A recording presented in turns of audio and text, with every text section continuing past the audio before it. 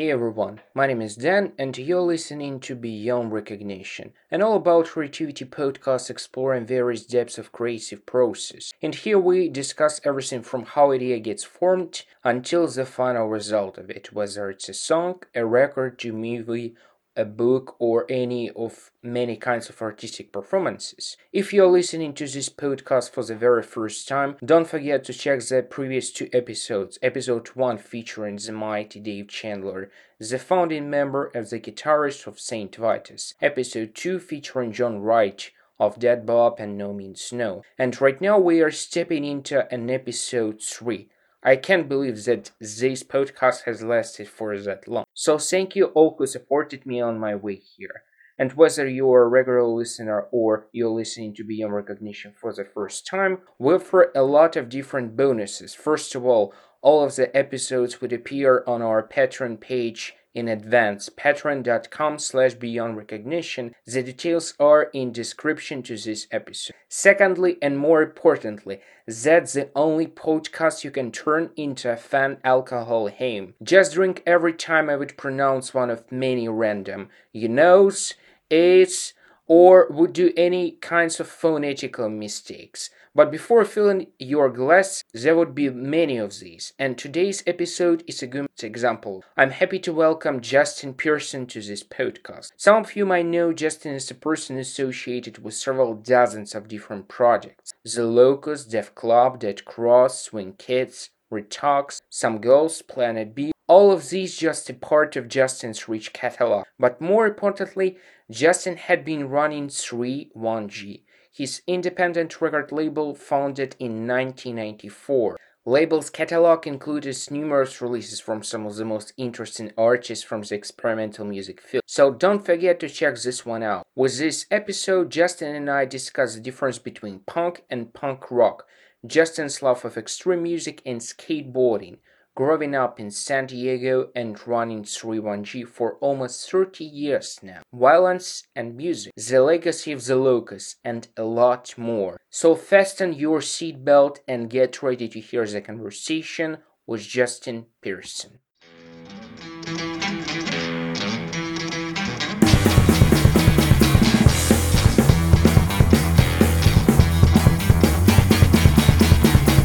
While I'm thinking about your entire career, two main associations I have are middle finger, in a way it's uncompromising and fearless, and punk rock.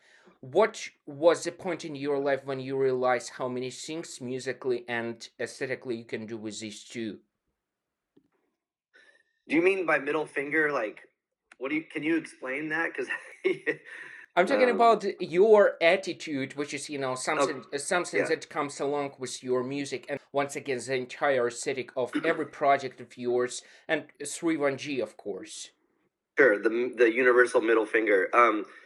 I think, God, that's a crazy question. I feel like maybe so. There. Okay, first of all, I think there's two things. There's punk and there's punk rock, and they're completely different. So, punk rock is like cute, and it's like a commodity that the capitalist can market and sell now. But punk is more like an ethical thing, which can be anything. It's not musical. It doesn't have a mohawk attached to it. It could be anything. So with punk, I feel like it's just an aesthetic and sort of like a moral compass to guide you or the thing or the community or whatever it is, to guide you in hopefully a progressive way, at least in a way that is challenging for people, that will splinter off and grow. So the middle finger part, though, I think comes from, like, I don't know. I mean, for me, starting as start getting into like all of this stuff that we're into as a kid. The and this sounds really silly, but the reason why I think I was pushed into doing what I do was because I had my parents telling me, like, that's fucked up, that's bad, like, you're gonna become a drug addict, that shit sucks, it's offensive. And I was like, oh yeah, cool, I'm gonna do that then. So it was like the quintessential, like, parents telling you no, which means you're gonna do it. but then I started realizing the like sort of social and political context of most punk bands and artists that I was discovering, and then it even went larger than that, like going beyond punk rock, and started realizing that like the basic fabrics of social change or activism also were sort of seeped in these moral and ethical values of punk. So yeah, there's a lot to that. I could keep going, but I really do think that it's like I started realizing it as a kid that it was everywhere. It was in everything, you know. And my sort of like gateway drug to punk was skateboarding, which I also feel is at the time in the 80s was a very it wasn't like a recognized sport. It was like the outsider or like the outlaw sport. And so I didn't like sports, but I loved skateboarding. So it was like the thing that I wanted to do. And again, like there was all this punk stuff tied into that. So it was like that was. I think it was just cool as fuck when I was a kid, and I was like, yeah, I want to do that. I want to be like those people. You know, I was looking at people, like professional skaters, and then seeing that they were also friends with, I don't know, like JFA or the Misfits or the Necros or or fucking Henry Rollins or whatever. And so then I was like, oh, it all kind of like ties together for me. Um, in the 80s were much different. Punk was much different. So that's it was just the thing. It was what raised me, I guess, essentially. Without sounding cheesy, that's what I have to say. When I was a teenager, I was lucky enough to meet and become friends with the wonderful Keith Levine, and I've came to the conclusion that this difference between punk and punk rock, that's basically how I realized it on, once again, in my personal experience. And once again, you're listening to Public Image Limited, Death Disco. The guitar part is taken from Tchaikovsky, like that's punk. You're listening to Napalm Death's Scum, that's punk. And in a way, Dave Lombardo is punk, even, no matter if Dave is playing punk or no. Like, basically, that's the things that at least I came up with myself.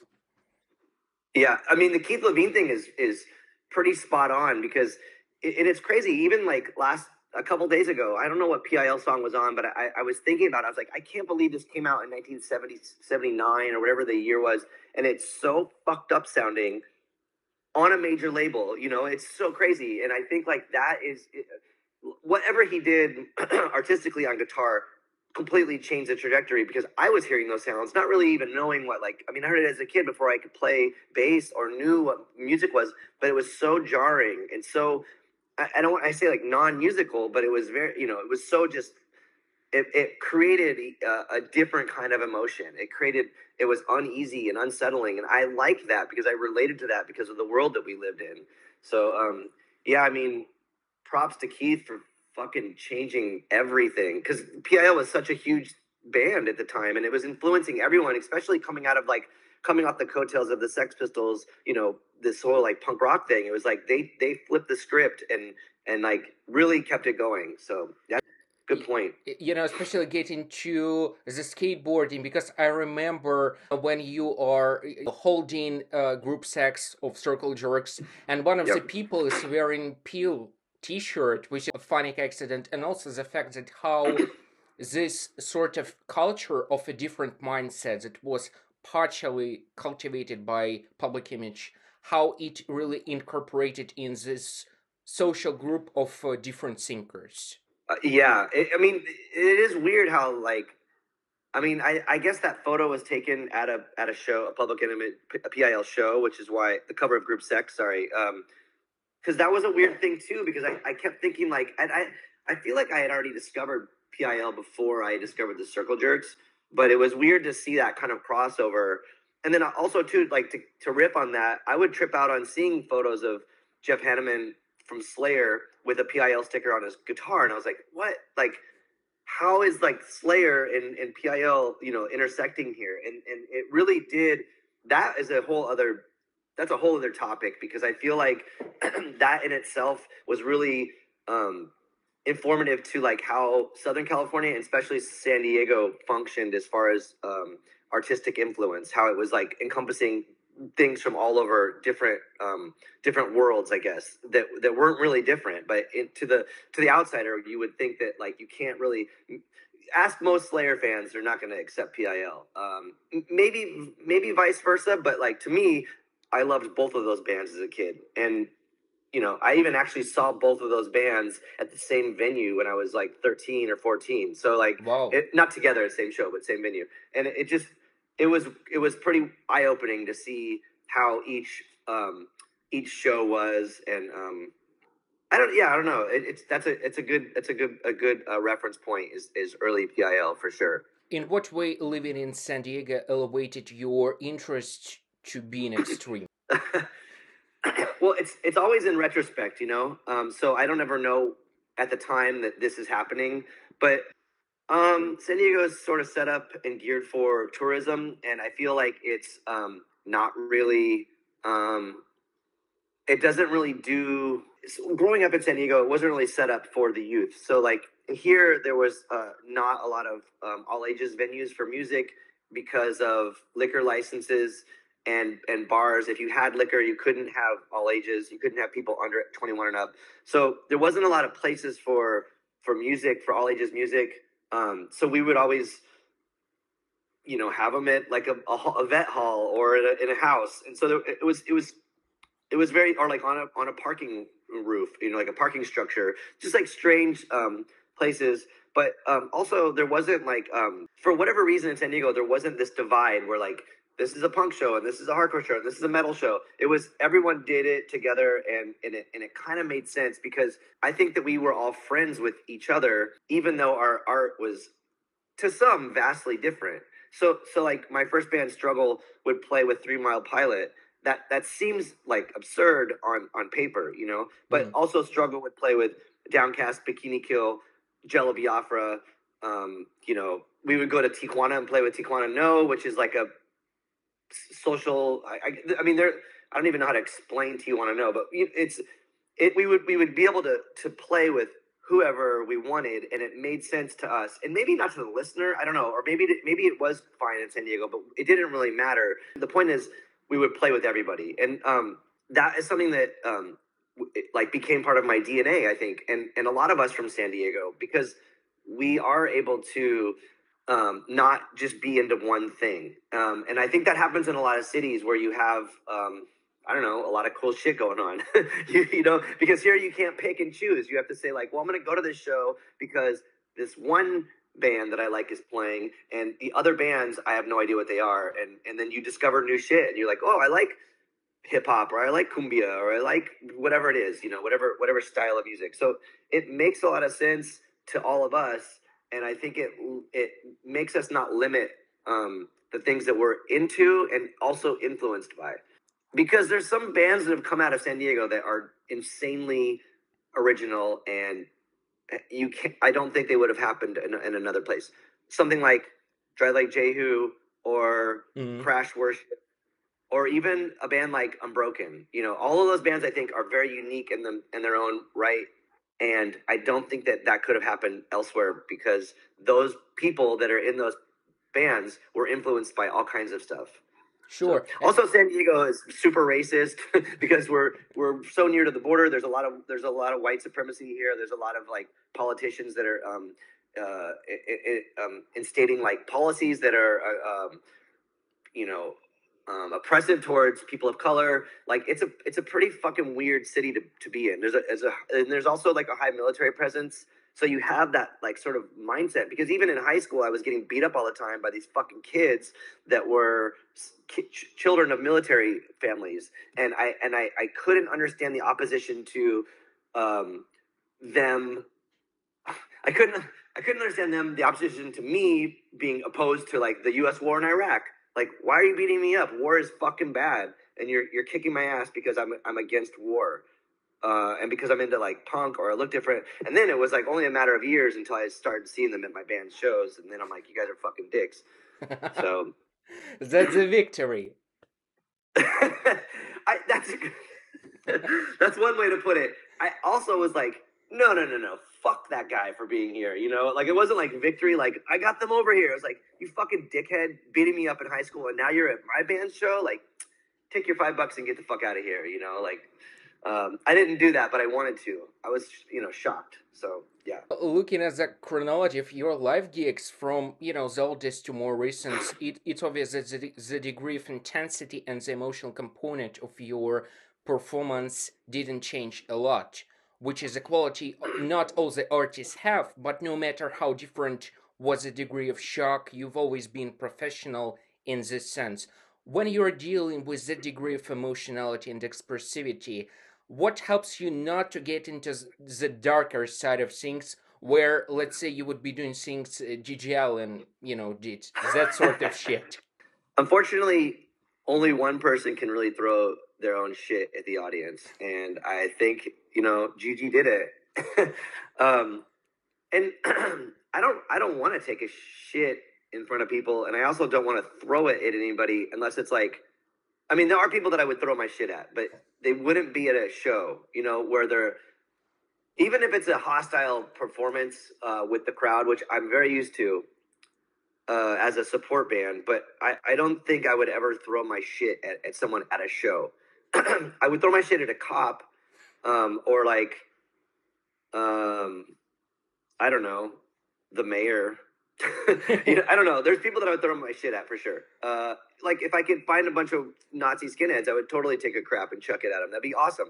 But they're most likely not going to be at a show. Also, like I don't want to get my ass beat literally and figuratively with my pants down taking a shit. So it seems like a very risky thing. I try to keep my pants on when things get violent.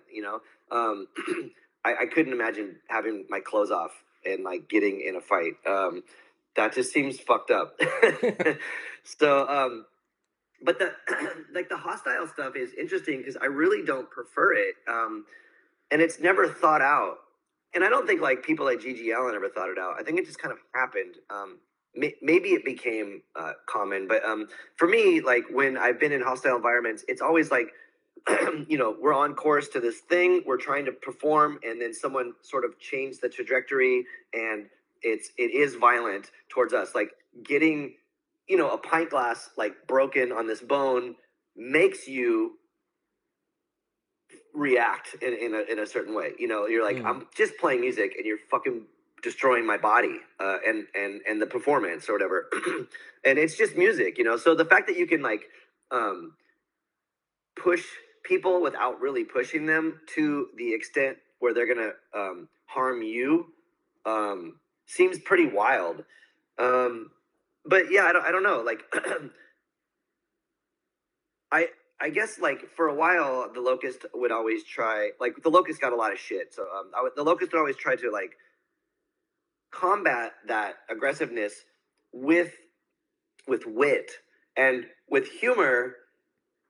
Like, let's say someone's talking shit to us, and we are able to have like very witty comebacks and make the audience sort of laugh. But that person doesn't laugh. They want to fucking kill us even more, So it's tricky to try to navigate, like, how can I destroy this person with my words, and then how can I get out of this situation alive or like unharmed, So it's tricky to navigate that, because I did see, because I saw Gigi Allen when I was a kid, and it was very violent, and there was shit everywhere, and people were fighting in the streets, and I don't want to be part of that, I don't want to be like, hey, we caused this thing. I mean, there was a time when the Locust got escorted out of a venue by the police because they were afraid that a riot was going to start. And in retrospect, I feel like that's a very, very big accomplishment. Like, not a lot of bands can do that. And we didn't try to do that. And we actually didn't even do anything to the audience. They just wanted to kill us. So I feel like if we would have threw our shit at someone at that point, it would have been very bad. We probably would have went to jail. You can't really do what Gigi did now either. You'll just go to jail right away. Sure. But was there a point when you realized that music can be dangerous at, that Gigi Allen gig? Fuck yeah. But I knew it could be dangerous before I even went to like, my first punk show. I there was this company called Target Video that would make all these videos. I think they made the last Sex Pistols concert on VHS. Mm-hmm. And they always had these like extra videos after the main concert. And I remember it had like some Black Flag, and it might have had Throbbing Gristle or something. And I just remember seeing all this bizarre shit that was inherently like aggressive or violent in a sense. It not like pointless violence, but like you would see like mosh pits and stage diving, and so I realized that there was this element attached to what I was doing. Oddly enough, though, the first show I ever played when I was 15 in my first band, Struggle, was to a very strange audience that had a lot of Nazi skinheads in it. In Southern California, we had a huge Nazi skinhead problem because we were so close to Fallbrook, which is where Tom Metzger and White Area Resistance started. So there was a lot of neo Nazis in San Diego, and so it was very strange for me to see. And it was okay. So this was like, I'm trying to think what year it was. So it was like 90, maybe it's like 1990, and and so it was very like nihilistic punk. There was like these dickheads like moshing, but they were like Nazi skinheads, and I was more so. I mean, fuck, I was scared to play my first, not scared, but I'm playing my first show. I don't know what I'm doing. Like, this is weird. But also, there are Nazis here. So, like, I was not relaxed not focused on playing the music. I was focused on, like, there's these fucking shitheads here who I'm used to getting beat up by. So it was a weird thing, I don't know what my point is. Oh, my point is, like, just having, like, that extra element of, like, hostility. It wasn't just, like, a show where we're going to have fun and we're going to perform. It was, like, it sounds cheesy, but it was sort of like a battleground. You're like, oh fuck, there's these people that I hate and they hate me, and I have to still perform. It just seemed bizarre, and it became very common because there were always Nazi skinheads at shows in the mid to late '90s. It was just, are there all of the '90s? I guess fucking it was terrible in San Diego. Terrible. Yeah, I got beat up so many times by Nazi skinheads. It was not rad. So Sure. yeah. What you're talking about is more related to, the local environment. While, if we're looking at somebody like the Birthday Party, which we were one of the first band who really created this sort of suspense feel on their shows, being unexpected to an extreme degree, which something that went well with the music, I think, isn't it? Yeah, so I discovered the Birthday Party at an early age, but it wasn't really until I fully understood that band as a whole. Because for one, like I think that they were obviously the stuff I was into was like when I was 15 and 16 was like mosh metal. I loved like Downcast and Rorschach and stuff like that. Like that was all great. But I loved the Birthday Party, but it wasn't until I really like dove into it musically and started understanding that there was like a lot more to it, where I feel like Birthday Party kind of was more aligned with PIL aesthetically, and also just creating like another sort of tension. It wasn't this like it was like a three-dimensional tension where like I feel like the shit that I was part of was like a one-dimensional tension. There's the fucking Nazi skinheads, so we're gonna talk a bunch of shit about U.S. imperialism and say how we fucking hate whatever, all of the things that we were against. But we're like, I think the Birthday Party was able to hone in and create a different sort of tension with the audience. So it wasn't until I got a little bit older and started seeing that the two differences, because I think once I started the Locust, I personally made a shift to not be overtly political, because I think it was to an extent alienating to a lot of people in the audience, even if they're on the same page. Yeah, we all hate police brutality, but they don't want to hear us just lecture about it. Like, yeah, we are all in agreement here. That's that. And if they were pro police brutality, they're not going to fucking change their mind. That's it. So with the Locust, we became even more political in the way that we worked as a band, but we weren't like overtly political, saying like burn the U.S. flag, and like having this imagery and this perception of like we're a political band. We were more an artistic outlet for people to relate to, but everything was still very political. The way we functioned as a band was very political, which I think might have been more like bands like PIL and the Birthday Party. And I don't want to put any words in their mouths. I don't necessarily know that they were being political, but they were being socially relevant in the sense that it was challenging all the norms. They were changing the trajectory of this general view of what punk is. I mean, people might not even say they're a punk band or they were punk bands, but to me, they were, again, like the punk, not the punk rock. So Yeah, it's pretty bizarre. And also, To it's important to mention that things that really shocked people in the 80s, everybody from Napalm Death to Crass, once again, Gigi Allen later on, artists like the Jesus Lizard in the 90s, but still by the 90s, these aspects, these artists started sort of becoming a norm because obviously, even if you take Scum, it came out in 87, so 10 years after it sold, the grindcore became a genre. So, how did you feel these changes in the mindset of people coming from this background when you started touring? That something became a norm and people don't really react to those things you reacted back in the days. Well, okay, so I always reference this quote that Gabe Serbian said, where I forgot what interview it was for, but they were asking him what bands. They said, "What hardcore bands do you listen to?" And he said, I don't listen to hardcore. I just play it." And I thought that was like a really interesting way to put things because I mean we all listen to hardcore, but like the stuff that we listened to was like fringe, like is crossed out hardcore or whatever. Like the genre part didn't really matter to us. It was more so that we were into all kinds of stuff and we were able to create art that we liked, because the Locust had it pretty. I'm not like saying pity us, but the Locust had it pretty hard right out of the gates because we were weirder and we had synthesizers and we were constant. Once we left Southern California, we were constantly getting shit by people. Even like I remember the first time the Locust went to the UK.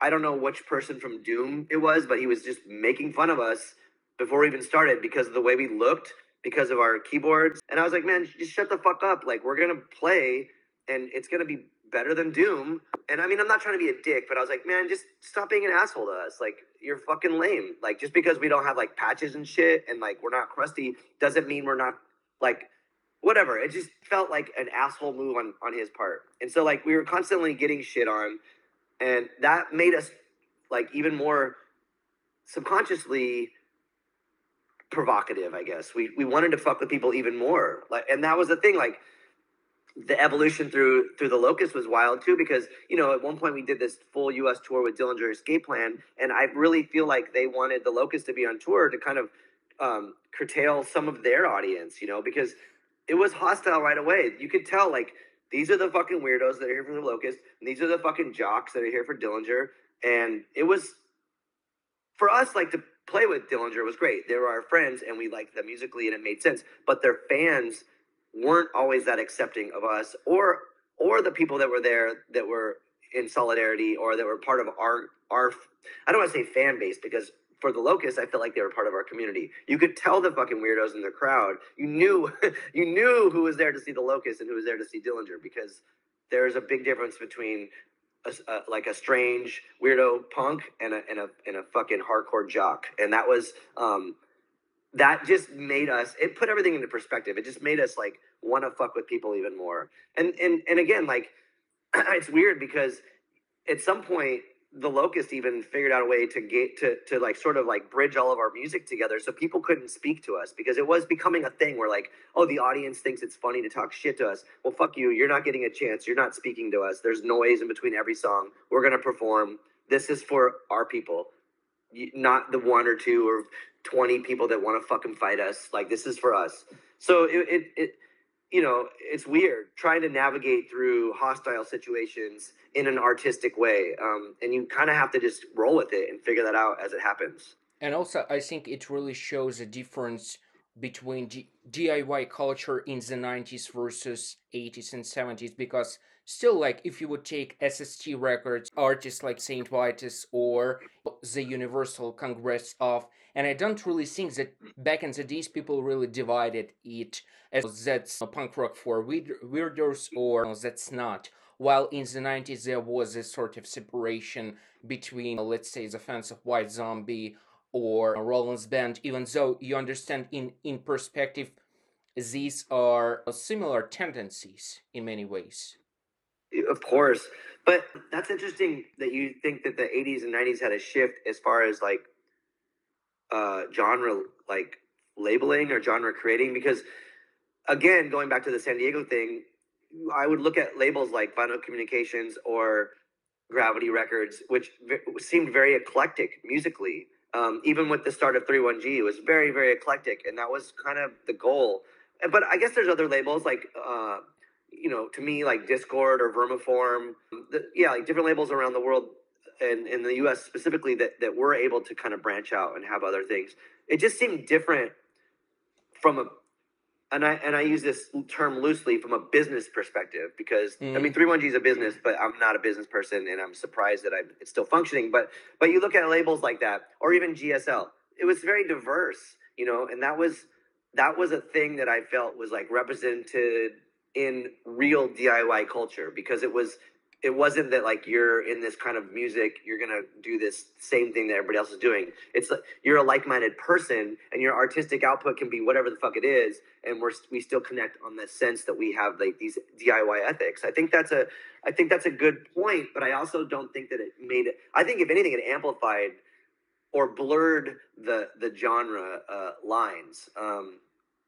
Maybe I lived in a bubble though, because at the same time it's like I know I wasn't ever associating with like I don't know hardcore like East Coast kind of like Madball or fucking whatever like I didn't really like identify with that stuff. So maybe if you were into that or agnostic front, I don't know, like maybe you were just into like that kind of shit where like I don't know. Yeah, the weird stuff has always like been my jam, but I feel like the weird stuff trickles down or maybe goes up to like labels too, like record labels, which are community building. Because even going back to like when I was a kid and I got into the Dead Kennedys and discovered Alternative Tentacles and would get those the catalogs, I'd just be like, this looks cool, and I would just order shit, that just looked cool, and it was always bizarre. You didn't know what you're gonna get, and I kind of appreciated that. That's Musically. probably the best thing about like labels like Alternative Tentacles or Touch and Go, which is a label more appealing to me due to some reasons. But still, like you can really see artists like Alice Donut going with New Roses, or let's say the Jesus Lizard, Shellac, Don Caballera with Dick Royson, or Urch Oracle. Like to me, these are very different artists in a sonic sense as well. Completely. So important. It's such a good point. And I do think it's still it does. I mean, maybe it still happens to an extent because now you can just like Google it and figure out what it sounds like. I don't know. Yeah. I've been listening to one of your numerous interviews where you've been talking about the principles of running a record label and how it started for you from mixing different elements, like, taking some pieces of garbage and using them as a part of the physical release. I should say it's quite a Dadaistic approach. Yeah. I mean, the whole way that the label started was out of necessity. I mean, like the first release was an Unbroken 7-inch, and we were just stealing everything. I mean, we used United Record Pressing, which was absolutely the cheapest vinyl pressing plant at the time, to make the records, and stole all the covers. And that was, so that was the only way I could really like figure out a way to start a record label.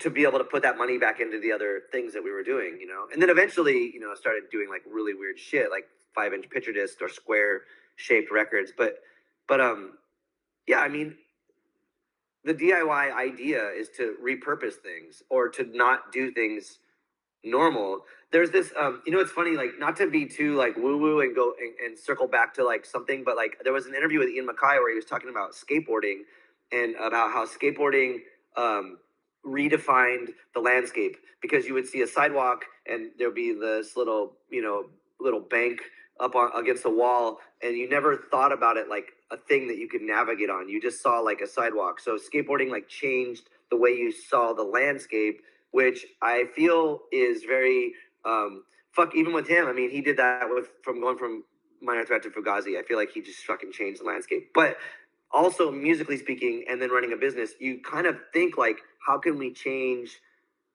the way we look at things or like utilize garbage? A good example is this like these Locust compact mirrors that people call the Coke mirrors that we made. I mean, we got 10,000 of those for free because they were being thrown away, and we took those 10,000 mirrors and put a Locust sticker on them and sold them for $1. And like we're able to go on tour and like eat food and stay in hotels every now and then and shit. Like it worked out really great. But like most people wouldn't have been like, oh, I'm gonna take that junk make a thing and survive, it was fucking junk. It was literal garbage, and we took it and repurposed it. And I think that's like an interesting way to look at things. Maybe because most of us in the locust at the time grew up pretty poor and broke, and so we were like trained to figure out a way to survive and hustle. But yeah, it's a trip. Yeah. Anyhow, the navigating thing, it's. I feel like it's very similar to the skateboard culture, which is where we all came from. You know, like you just see things differently. My experience of promoting what I consider being the weirdest project of mine, which was a record from artist from North Carolina named Skin Tape. And what this guy done, he had an ear surgery. So when he got to the hospital, he literally took all the recording gear and recorded the whole procedure with, doctors talking, and then he mixed everything in sort of dark drum and bass record, which he put out, as a sort of set with this little CD, like, they were like 20 years ago, and a hospital sock. And, we did great with promoting this one, like The Wire wrote a review. Well, that's awesome. But I mean, like, how many people have done that? One, you know? Yeah. Yeah. Even though, Yeah. once again, in this particular situation, you can really tell that maybe the reference goes to Pill with Metal Box. Yeah. Sure. Yeah. A lot of the people, even those who might be avid listeners, don't really understand that the biggest value of any record label is a catalog of releases and artists you work with, also being principal source of financial income. So after you started moving with 31G, did you have any concept of what this label should look like eventually? I'm talking about like visually, aesthetically, and so on. Never at the time did I go like, this is what we're doing. It was release by release, and after a while, it kind of became a thing. When I first started the label, I was friends with Gravity Records and Vinyl Communications, so they were very influential. And you could even see the Unbroken 7-inch was ripped off of the Force Down 7-inch on Vinyl Communications, which was used with the rubber stamp. And again, it was kind of out of necessity, but also to make something cool. Also to kind of represent like San Diego culture. I felt like that was a San Diego thing at the time. Kind of going into like the Gravity era, where like there was silkscreen covers on and like the paper bag 7-inch for heroin.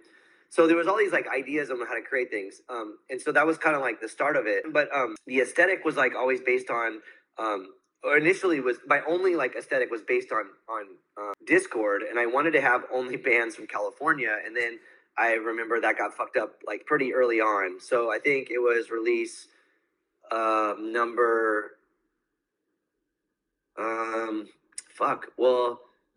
Black Cat 13 was probably the first band that was there from Canada. And then I think right after that we did a Black Dice 7-inch and then an Asterisk LP. So like we fucked up the whole California thing. But that was my initial idea, like California, because I think it's cool that Discord only does bands from DC. But there was like bands that were my friends.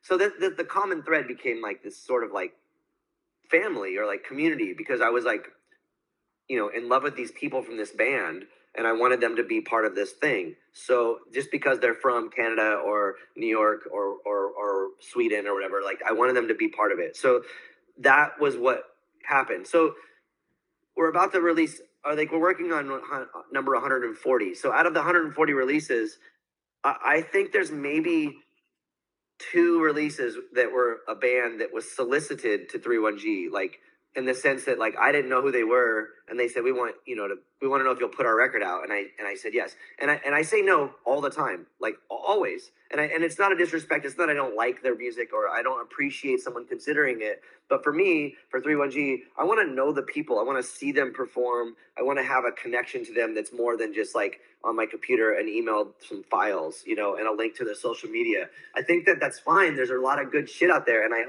always tell people, like, I hope we cross paths. I hope we get to meet each other. I want to work with you. But it is very, very rare that I'm like, okay, this is some crazy shit. It should be part of 31G. It needs to be personal for me, because for one, I don't make money running the record label. I lose a lot of money. And so for me to lose money or to spend money on someone, I want to know like who they are, and I want them to know that like we I respect them, and hopefully they respect us and 31G, and the fact that their record's not selling. Like I want that to be like a thing that they're aware of, and not just be like whatever, because that is a way that people treat labels, especially if I don't know you. I don't know, maybe they're just like, I don't give a fuck. And then I'm thousands of dollars in debt, and I have a shitload of boxes of their records that will never sell. Because those boxes that I do have, I love the people, and I'm like, it's fine. Your record will never sell. I can barely give them away, but I still love you, and that's important. What was the point in your career when you understood that this is a thing with its own identity? It's not yours. It's not somebody else. When people think about Suranji, they don't think about you or about the locust. But the entire sense of this label, provides them with some idea. Just like when you think about Discord or when you think about Touch and Go and so on and so. That's a really good point to bring up, and it's very flattering because 31G isn't me. It's everybody, and I realized that right away. I realized that right away for a lot of reasons, because a lot of the earlier releases were very incestuous. Gabe Serbian was on it, records, fucking up until he passed away. Like he was all over the place, and there were like friends would kind of come in and out of bands, and that I think made a lot of sense to me. And I wanted it to be a community, a curated sort of community of artists, and I appreciate that, and I think that that's a great thing to acknowledge. And so it would be like taking the like DIY, do it yourself idea, and it's more like a do it ourselves idea, because it is all of us, and it isn't like me, like do it yourself, like DIY, like me. It's all of us. It's all of us creating this thing. Even like with the Unbroken 7-inch, my friend Rich, who I went to high school with, he worked at Kinko's, and he's part of 31G because he was fucking stealing all the covers for that Unbroken 7-inch, and I love that guy to death. I just saw him in Portland, and he made 31G #1 happen, fucking 29 years ago or some crazy shit like that. It's like, what was it? I was 19. We were stealing everything from Kinko's, and if it wasn't for him, it wouldn't. Like he's not even on the record. I mean, musically on it, but he's on it because all those covers went through his. He touched all those. He printed all that shit. Yeah, it's just a bigger picture. It's just a bigger picture for people. I think for everybody involved. And obviously, you incorporated your approach with 31G, with what we've been doing with the locus, or maybe there was at least as I portray it, it was a certain mutual influence, because in a sense of bringing different elements, expanding the palette and the dynamic changes, which is still important for you. But what has always amazed me, obviously, you would look at once again Napalm Death's original grindcore, quote unquote, band. Yeah. And you understand that sound became a combination of factors like personal, political, their growth, the aesthetics, actual for that time, but eventually it became a ground zero, certain dogma, even though none of these people plays in this specific band. So what it was like for you to explore those tendencies where it was already a thing? For me, I did see a band like Cattle Decapitation and a band like Quintron and Miss Pussycat. They are completely opposite. Cattle Decapitation is sort of like well, I guess maybe, okay, Cattle Decapitation could be like the Napalm Death. Miss Pussycat and Quintron, maybe not so much like PIL, but you know what I'm saying? Like they both are like on these like fringes of this huge thing of like weird music or art or whatever you want to call it. But to me, they make sense. They connect, and through and throughout all of our releases. I mean, it does come down to the basic idea of like the people involved in it. Even like with more recent releases, like something like we just put out this record Venomoris, which is Dave Lombardo and Paula Lombardo, and it sounds nothing like you would expect Dave to do, and I love Dave and I love Paula, and to me and I really like what they do musically together. I think it's a special thing, and I felt like this makes sense for 31G. And then now we're releasing the Stress Positions LP, which is just like full on rad hardcore, like just gnarly hardcore, and it that seems like the obvious thing that would be on 31G, but for me, um, what they do is the best of that kind of shit. There's no fucking around. Like they're one of the best bands. So there's that, and then I love them as people. Like I absolutely love them as people. So that all makes sense to me. To me, like having those two records on the same label makes complete sense. To the industry is probably like, I don't know what the fuck's going on. This doesn't make sense, and that's fine. It's not everything's not for everybody, but for us, me and the bands and the artists that are on 31G, it's for us first and foremost, and we'll put it out into the world, and how it gets treated or how it gets absorbed or how people react to it, that's on you all, but for us, we just do the thing that we feel is honest, and just leave it at that. Sure, but some genres or some, let's say, some schools of art, you can really say that there is a lot of criticism involved. Even if you would take like Napalm Death grindcore, which to me goes with the term transgressive art a lot. Especially if you don't want to take Napalm Death, but you can really speak about Michael Gira and his prose, like how he approach this entire idea of consumerism, just like Cross had been doing musically, aesthetically, and that makes me really think that certain tendencies really presuppose a specific emotional tonality, or when it comes to music lyric and so on, like, isn't it, in your opinion? So, okay, again, I think this is a big topic. So maybe like you're saying, when you talked about the criticism, I think that's a very relevant thing to bring up. So like, I feel that, and this is a thing that the Locust kind of honed in on subconsciously, and then I realized what it was, and I embraced it wholeheartedly.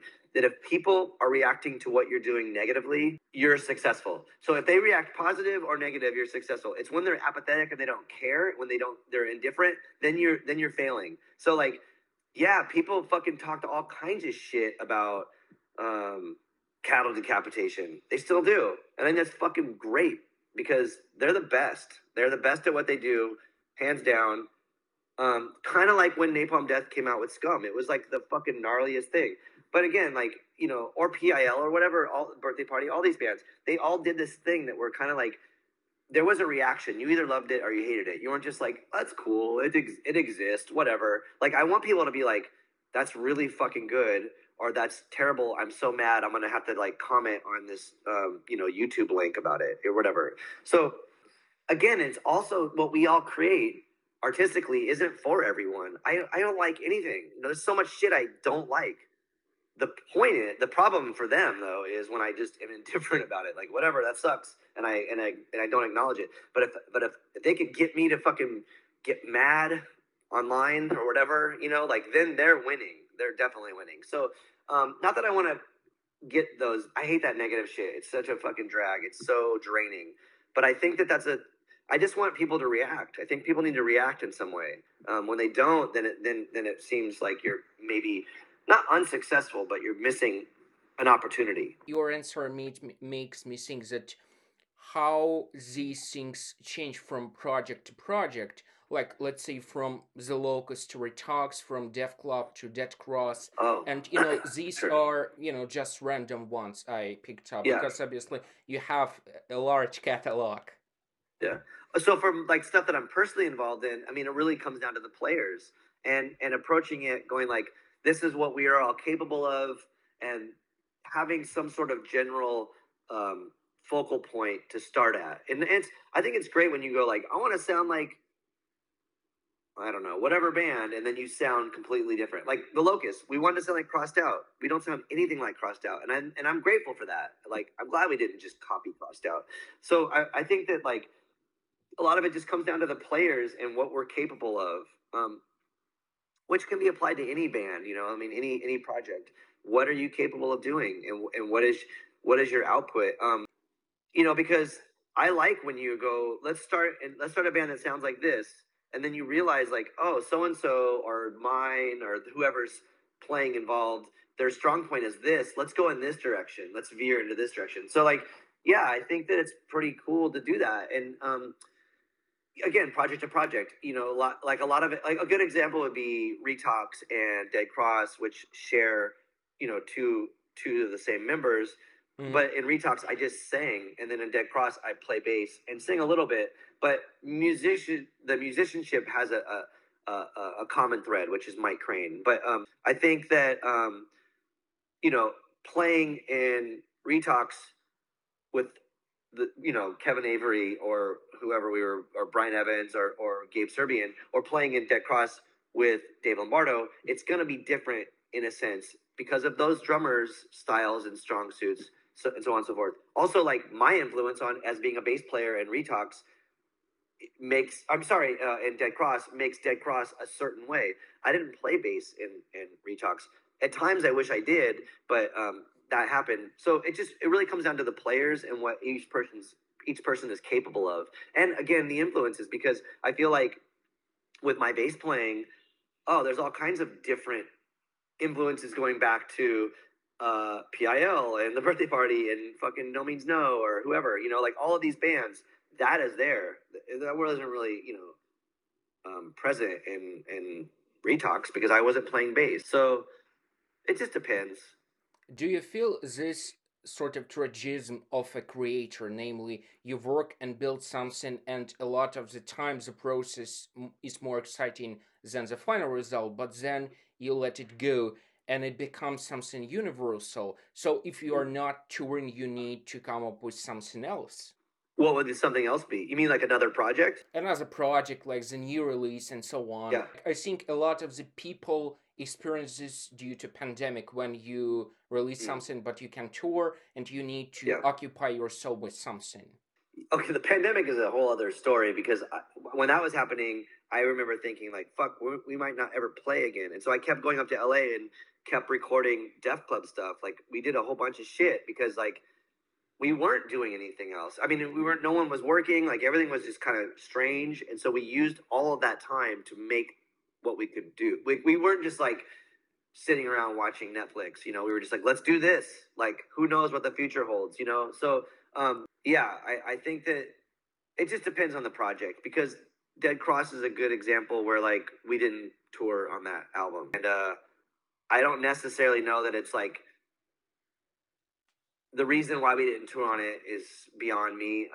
We could tour on it now, but we don't. But not my choice. So that's the thing that I think, depending on who's involved, people in a band like Def Club, this is like a cheesy term, but like they're hungry. Like we want to do this thing. We want to present this thing and do it.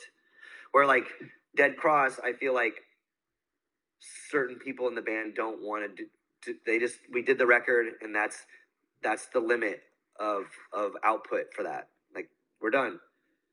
So it just depends on who's playing and who's involved, and people's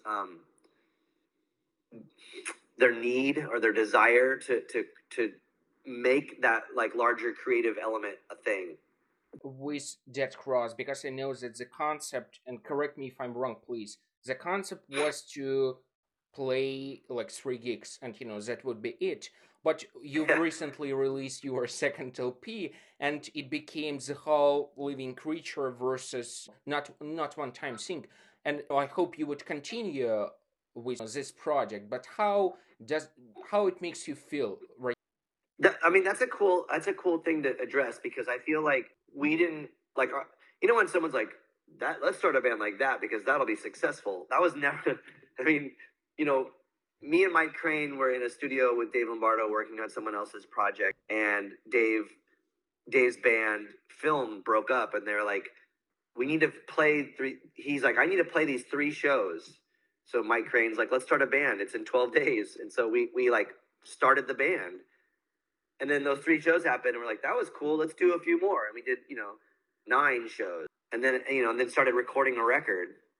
And then Gabe quit the band for personal reasons. And then Patton joined. And then it just became this thing. Like, we never thought dead cross would be dead cross. We just were like, it was like little steps, like let's do this. Oh, let's do this. Let's do this. And now we're like, here we are. We're like, fuck. Now it's the thing. I mean, we've only barely toured. We did one like small partial U.S. tour. We did one European tour, and that was it. We've never played like a show. Like we didn't just go play L.A. We never done that, and I would like to, but it just doesn't seem feasible. But regardless, there was never the goal. Like even with Locust or Def Club or any band, it was the goal wasn't like this is the thing that we want to do. The goal was like this is what I want to do right here. This thing that's like in my face that's obtainable. And then where that goes is up to the universe to decide, you know, like and like not to be too weird and woo, but like when people start a band, they're like, I want to be like Napalm Death. They're successful, and I want to be like that.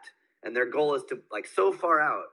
I think it's not in your heart, you know. Like maybe it is, but like you're just trying to do the thing that someone already did.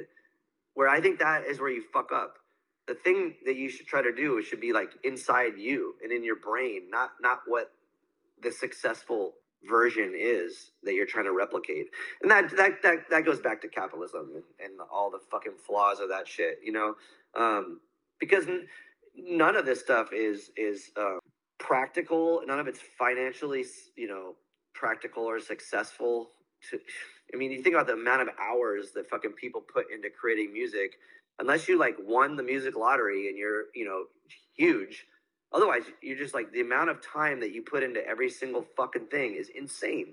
There's no way that it like makes sense to an hourly wage. So we don't do it for that reason. You know, we do it for a whole other reason, for survival, you know, to survival on this planet, to expel this thing, to communicate to people. There's all these other fucking things that are more important. So, and that circles back to like Alternative Tentacles and Vinyl Communications and Discord and Vermiform. Everyone did it for the fucking sake of art, not for capitalism. But when you are performing on such an emotional level like you do, it can really affect your life in a negative way, meaning you are playing several weeks a show every day or with some small breaks, get into the mode, and then tour gets over and you need to get back home and deal with the routine and stuff, and this emotional shift can really get into you into the state of depression. So how do you personally deal with these situations? I do feel that like post tour mental shift, but I also like enjoy coming home, you know, and spending time with my family and my dog, and I also like to go back to the studio and start working on new material. You know, I have other things that I do. I get to record podcasts and stuff. You know, like there's things that I can't do on tour that I come home and I get to do. And I also like, I mean, on tour I can't afford nights off. Like we almost never have nights off, and I that's fine. So it's like every night, and at some point I'm like, I'm after like it's been 6 weeks straight, you know, like my legs hurt or like my whatever hurts, something hurt. I just want to like chill out and you know, we live in San Diego. I live in a beautiful city. Like I can go to the beach and like walk along the cliffs and like reflect and do all this shit that like helps. I mean, you just cope with the world you live in and what you have differently. The weird thing though is like that sort of sense of depression or anxiety, I think is there 24/7 now mainly because of social media and the fact that we're constantly bombarded with like the sort of negative elements of humanity. You know, war is always a thing. And especially in America, it's fucking crazy how polarized people are. And that aspect doesn't go away if you're on tour or not on tour. You know, that's always there. So it's just a trip. I worry about people that can't handle it and result to, you know, suicide, taking their own lives and stuff. That's a very relevant topic at this point, I think, in time, especially post-pandemic. People don't know how to handle what's going on. Humans aren't geared for that. You know, we're not created for this level of intensity that we're constantly getting. I was recently told that like people before social media were like more tribal in the sense that like we only knew like kind of what was going on in our communities, and now we know what's going on all over the world all the time, and that's causing a lot of more hostility and anxiety, and we don't know how to process that, and that is a concern because it either makes you a dick or it makes you depressed, and those two things are fucked up. um it's just hard. Yeah. So I look at it like I get to go on tour and I get to like sort of put out this energy to the world, and I get so much from that. Playing a show, even when people fucking hate my band, I still get something from it. I'm doing the thing. I'm being physical. It's a fucking workout. I'm expelling whatever demons or whatever you want to call it. But then like I also get to like meet people and have people like appreciate what we do and connect with them, and like that shit's important, really, really important. Um, Oddly enough, the thing that I miss post tour is is the time where I'm like in a long drive and I just have nothing to do and I can reflect. A lot of times that's a lot of work on my brain because it never stops. But when I'm at home, I don't get that time to reflect. I don't get like hours to reflect. It's like I have all this stuff I have to do. So yeah, I don't know. I think people look at their time touring and not touring differently than maybe I do. I appreciate both of them. And it's always like when you don't have the other thing, you miss it. When I'm on tour, I'm like, fuck, I just want to like chill out, and do nothing or whatever. When I'm at home, I'm like, I want to be on tour. So it's just it is what it is. Um, yeah, people are weird in the way they deal with things, and I just I don't think we I don't think we're fully prepared for where we're headed as a species. It's a very arrogant question, but do you think something could save humanity from those things? Because that's something I personally experience, and I'm I'm just like you. I'm asking myself the same questions, like where is this going?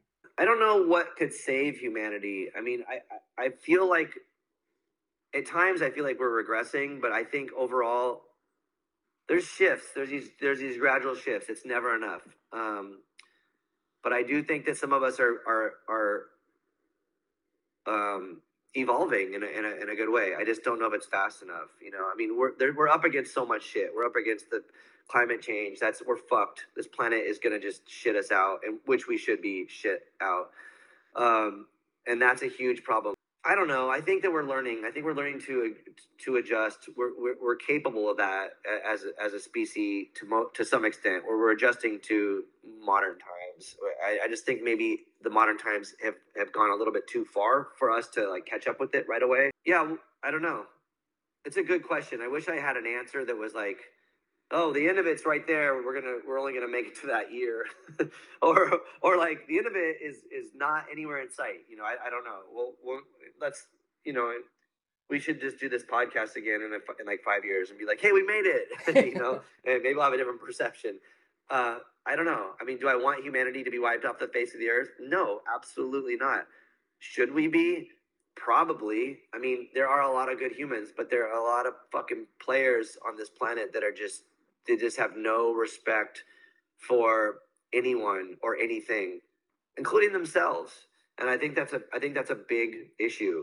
But fortunately, I feel like a lot of the stuff that you and I are into, the art that we all are part of and create, is a thing that helps everybody. I mean, it's pretty crazy for me to go on tour and almost every night someone will say that like something that I've been part of has saved their life. That is a crazy thing to have someone tell you, and it feels so insane in a good way to accomplish that without even trying. I didn't know that my bands would save someone's life. The fact that it did makes it all worth it. All of the bullshit, the hourly wage that I was trying to figure out doesn't matter at that point. I saved someone's life or multiple people's lives. That is really, really important. And I know there's tons of artists that do that, and I think that's really great. And that I think makes what we do relevant. And You also, know. you realize at this moment that this reaction it costs a lot more than any record sales. Yes. A lot. Yes. I mean, you can't even put a price on it. It's a human life. Sure. Um, and I mean, I can say that for myself. Like, fucking punk rock saved my life. All of these bands that I grew up with saved my life. Keith Levine saved my fucking life, you know, like without him knowing it, you know. Yeah, it's just wild to me. Having that many projects right now, decades after you've started build a label, and basically right now when people think about Justin Pearson, they have a certain idea, emotional or musical tonality in our heads. I would include myself here.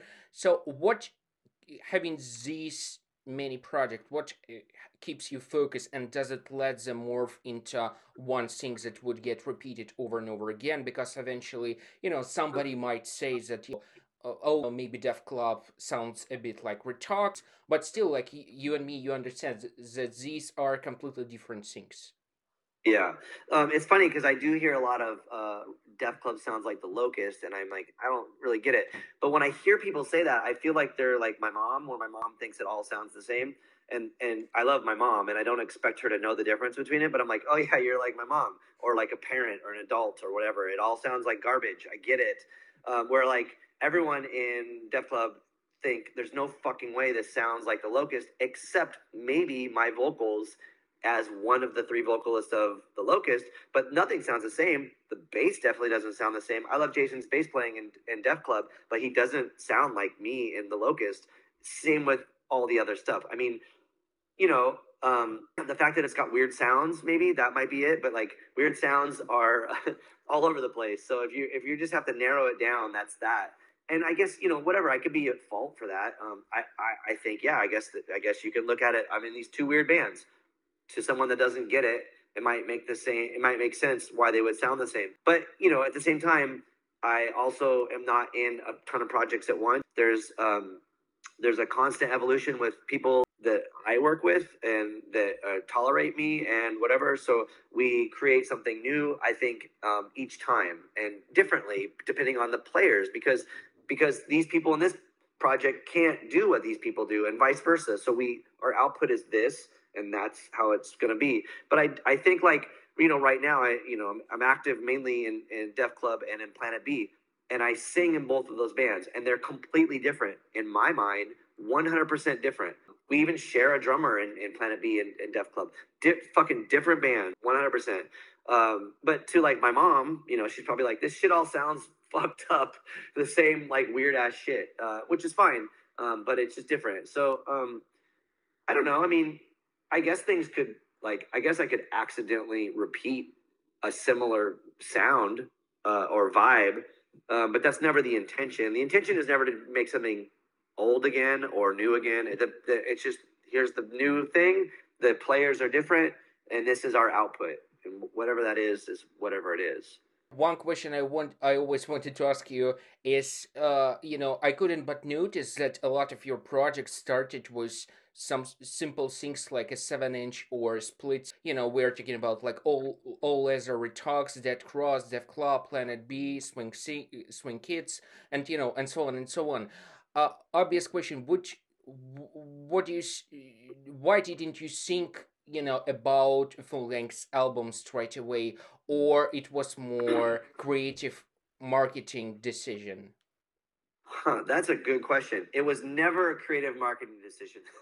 But usually, like, you know, okay, this might be a long-winded example, but like Retox is a good example to me, where like I don't remember how it came about, but Mike Crane and Gabe Serbian discussed starting a band, and we wanted it to sound like Headwound City. Like Gabe and I were like, we should have done Headwound City longer. It wasn't a band. We only did an EP at the time, Headwound City. So we're like, let's start a band that's kind of like Headwound City, just like very simple, gnarly thrash band. And we got together as Retox and recorded our first EP before we played a show, but kind of just like to see what would happen. It wasn't like we're gonna be a band for this long and do these albums or whatever. It just was like a project to just see, and like on its own, we are like, this sounds cool. This stands on its own. Let's release it. If it was a marketing thing, I would say don't ever do a 7-inch because you can. It's a fucking that format sucks. It's really hard to break even. I guess a good example would be dead cross just doing LPs. That the people that are steering that ship know, like, don't fucking put out a 7-inch. It's a dumb idea. I like dumb ideas though, and so if we record a project and it's just worthy of a 7-inch, then that's that, you know. All of the episodes are available at Beyond Recognition Patreon page in advance. Subscribe at patreon.com/Beyond Recognition to get exclusive content, advanced episodes, and different bonuses for our subscribers.